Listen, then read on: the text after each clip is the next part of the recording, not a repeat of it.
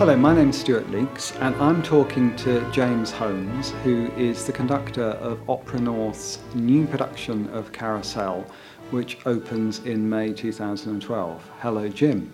Hi, hello.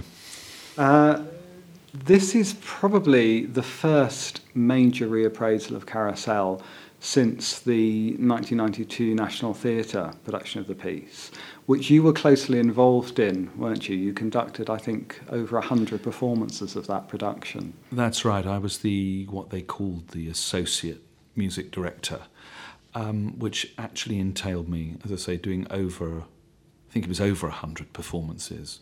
It ran for quite a lengthy period at the National at that time, and then actually transferred into the West End, and I went as a kind of guest conductor, so I did quite a few there as well.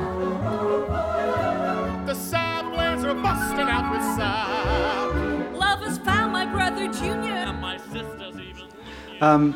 This, of course, is the second collaboration between Richard Rodgers and Oscar Hammerstein. It was first performed in 1945 on Broadway, and a couple of years earlier they'd had a huge success with Oklahoma. And a few years later, Richard Rodgers was asked, had he ever been tempted to write an opera? And he said, yes, I was tempted. Probably the closest I came was in Carousel. I wondered then what you feel a company like Opera North can bring to this piece. I think these pieces from the classic, as it were, era of Broadway musical are really the natural heirs, if you like, of what was a tradition that opera houses in this country know quite well, which is the European operetta tradition. And basically, the American theatre, notably towards the end of the 20s, from the time of Showboat, which of course is a show for which Hammerstein wrote the words, just turned into something quintessentially its own. So what we're talking about here really is a kind of form of contemporary operetta, which I think is something that, therefore, in a sense, an opera company is entitled to look at. Also, in that period, if you listen to recordings of the time, one realises that the singers they had then were very much well schooled, indeed, in a number of cases. Legitimate opera singers were cast in the leads of Broadway musicals. I mean, Pincer, the great bass Pincer, doing Émile de Becque in South Pacific is only one example.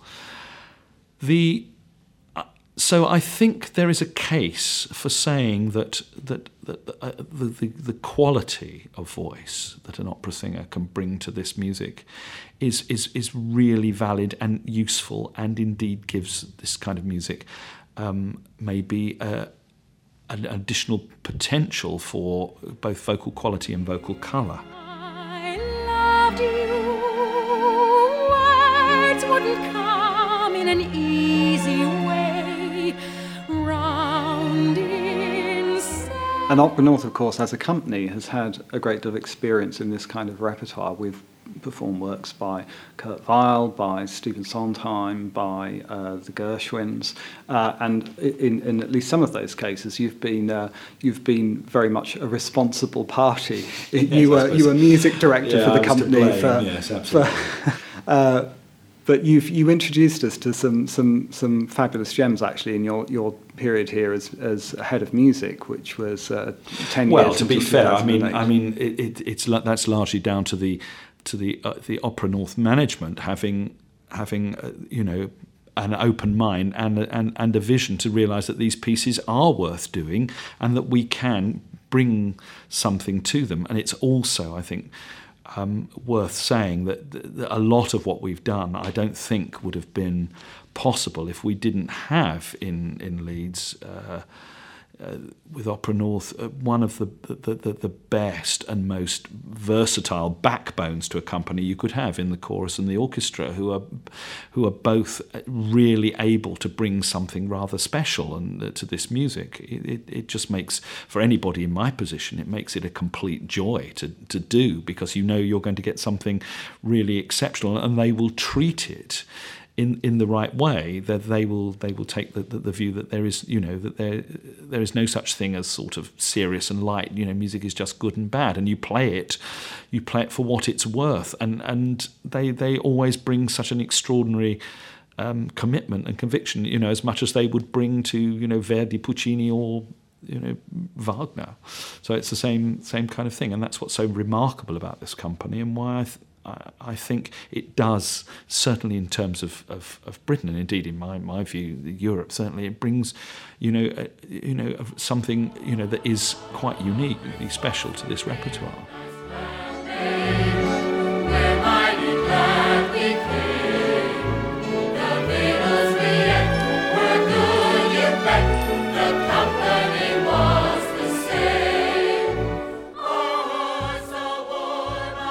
So you mentioned the music there, and it really is an extraordinary score, isn't it? It's sort of like a string of jewels, really. Impossible question in a way, but could you maybe just choose one or two of your personal highlights out of the score? Yeah, it's hard, but because they do come thick and fast, and there isn't a duff number in it in my book. I suppose in different ways.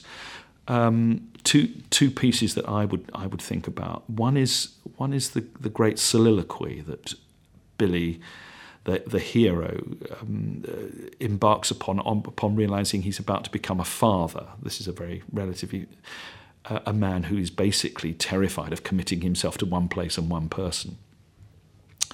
And this was, for its time, an extraordinary thing to do, because it's about 7 minutes long. And Broadway audiences were adjudged to have a limited attention span, and something to do a monologue like this, a musical monologue which goes through a whole range of emotions and thoughts, was something quite special. It inspired a lot of people to do the same. I mean, only a year later, Kurt Weill did the same thing in Street Scene. And it opened up the whole idea of what a Broadway number should be. And of course, it is still, among the greatest examples of its kind. Like a tree, he'll grow with his head held high and his feet planted firm on the ground, and you won't see nobody dare to try. And I suppose another number, for a completely different reason, I would pick is the best known number in the piece, which is "You'll Never Walk Alone." And I've had a checkered history with this piece, because I was a teenager in the 60s, and of course that was when it topped the British hit parade in a version by the Liverpool band Jerry and the Pacemakers. And I was not a Liverpool sound person then. I was more Eel Pie Island and the Rolling Stones, I have to say. At that time I was very into pop music, but I hated it. I loathed that number.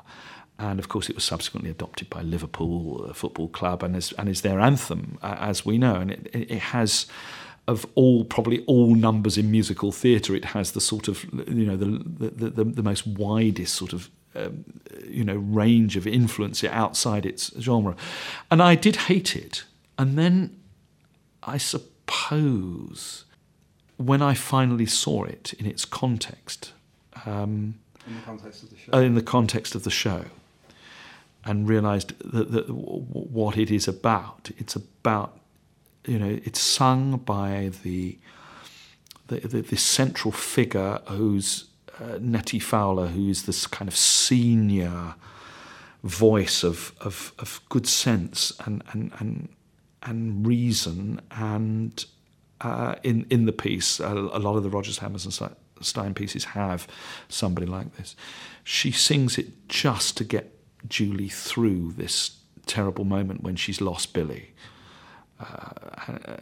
and I suddenly realised what it was about.